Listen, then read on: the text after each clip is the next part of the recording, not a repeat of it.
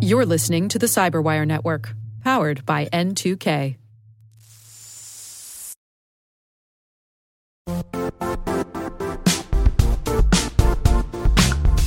The IT world used to be simpler. You only had to secure and manage environments that you controlled.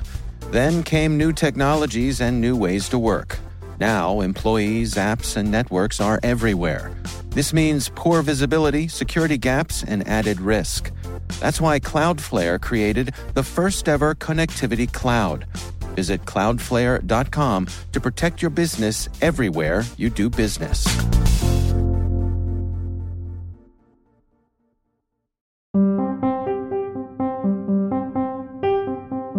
Hi, my name is Payal Chakravarty, and I am the head of product for security and risk at Coalition.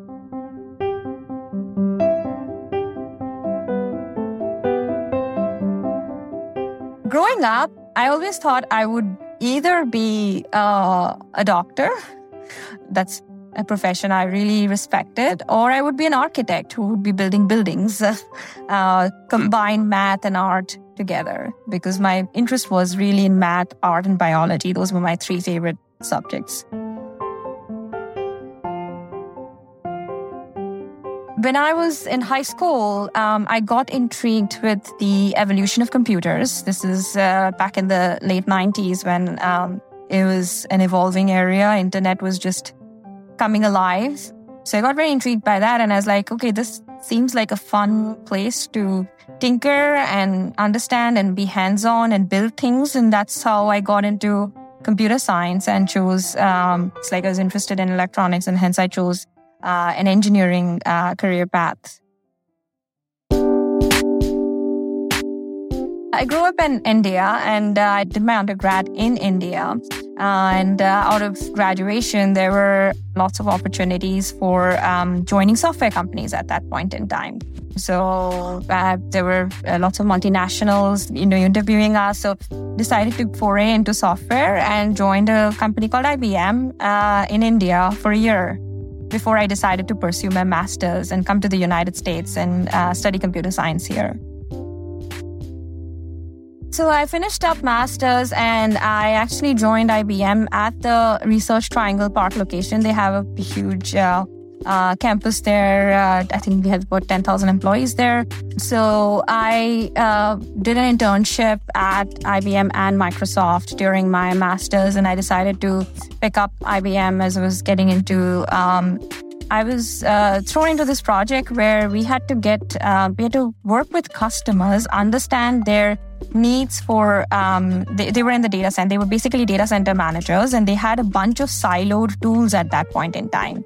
And what I had to do was kind of study their use cases and stitch together massive amounts of data from different siloed tools and present those use cases in sort of dashboards and analytics. So my first experience was building really scalable, massively performing data marts and dashboards and reports and analysis, encompassing, several use cases and like answering questions like, hey, where should I move my workloads? What kind of capacity does my data center have? This is when the world was going through the physical to virtualization transition. Cloud was still not a thing in the data center, but did many different things at IBM. But one of the projects that I really loved was actually transitioning to the cloud. So I had to take an entire portfolio of software, and they were on-prem software, and move them to the cloud. So this is where I was exposed, hands-on, figuring out what would it take to take a monolith, make it a service-based product, host it on the cloud, create a SaaS experience where users could do full self-service, try, buy. IBM hadn't done that before, literally.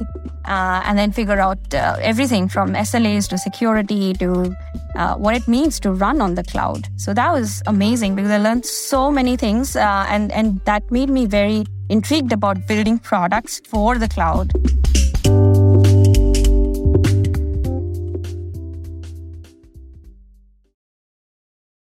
Right after that, I joined a little tiny startup called Sysdig.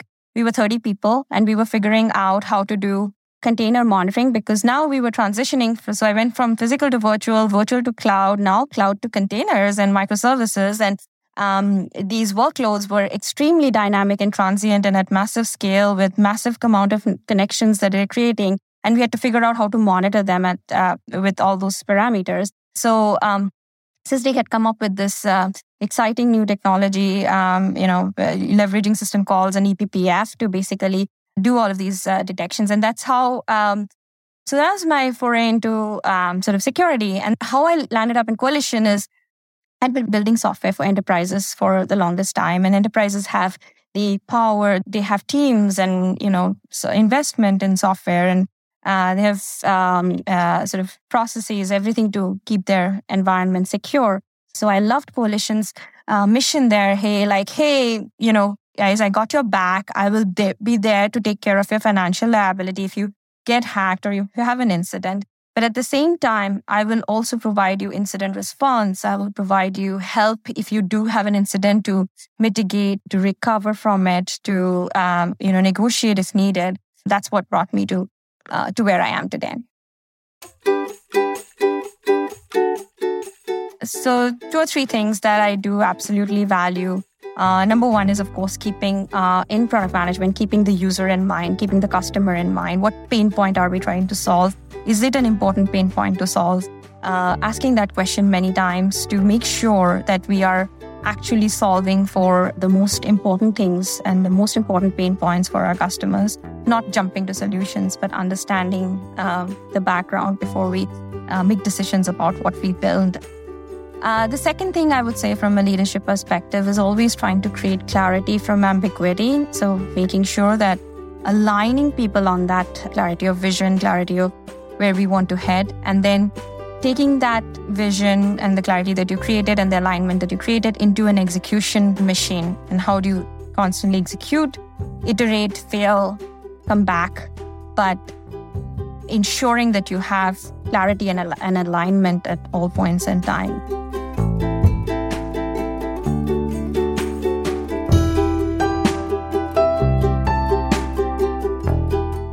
There does exist biases in this industry. So there have been times when that has been challenged, right? Like I have been,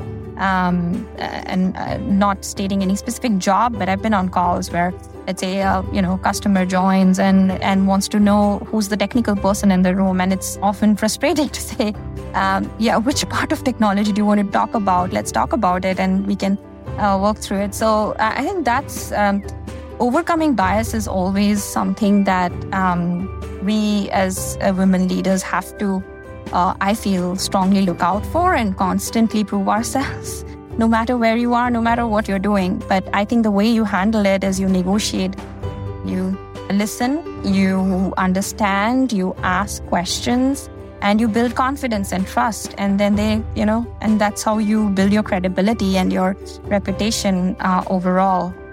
There's no easy way around it. Follow something that you feel connected with. Don't just do it for joining a cool brand or getting a better salary, or don't do it for those reasons. Follow something where you connect. There's something that really connects you and you feel deeply driven to solve that problem. Focus on the problem. I think once you follow that connection and you figure out a problem that you feel passionate about to solve, you will do whatever it needs to make it successful, and that in terms will make you successful.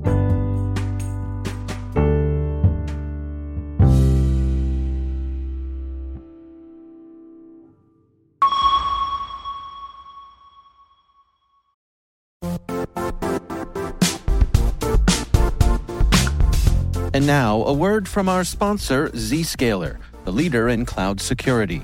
Cyber attackers are using AI in creative ways to compromise users and breach organizations. In a security landscape where you must fight AI with AI, the best AI protection comes from having the best data. Zscaler has extended its zero-trust architecture with powerful AI engines that are trained and tuned by 500 trillion daily signals. Learn more about Zscaler Zero Trust Plus AI to prevent ransomware and AI attacks. Experience your world secured. Visit zscaler.com/zerotrustai.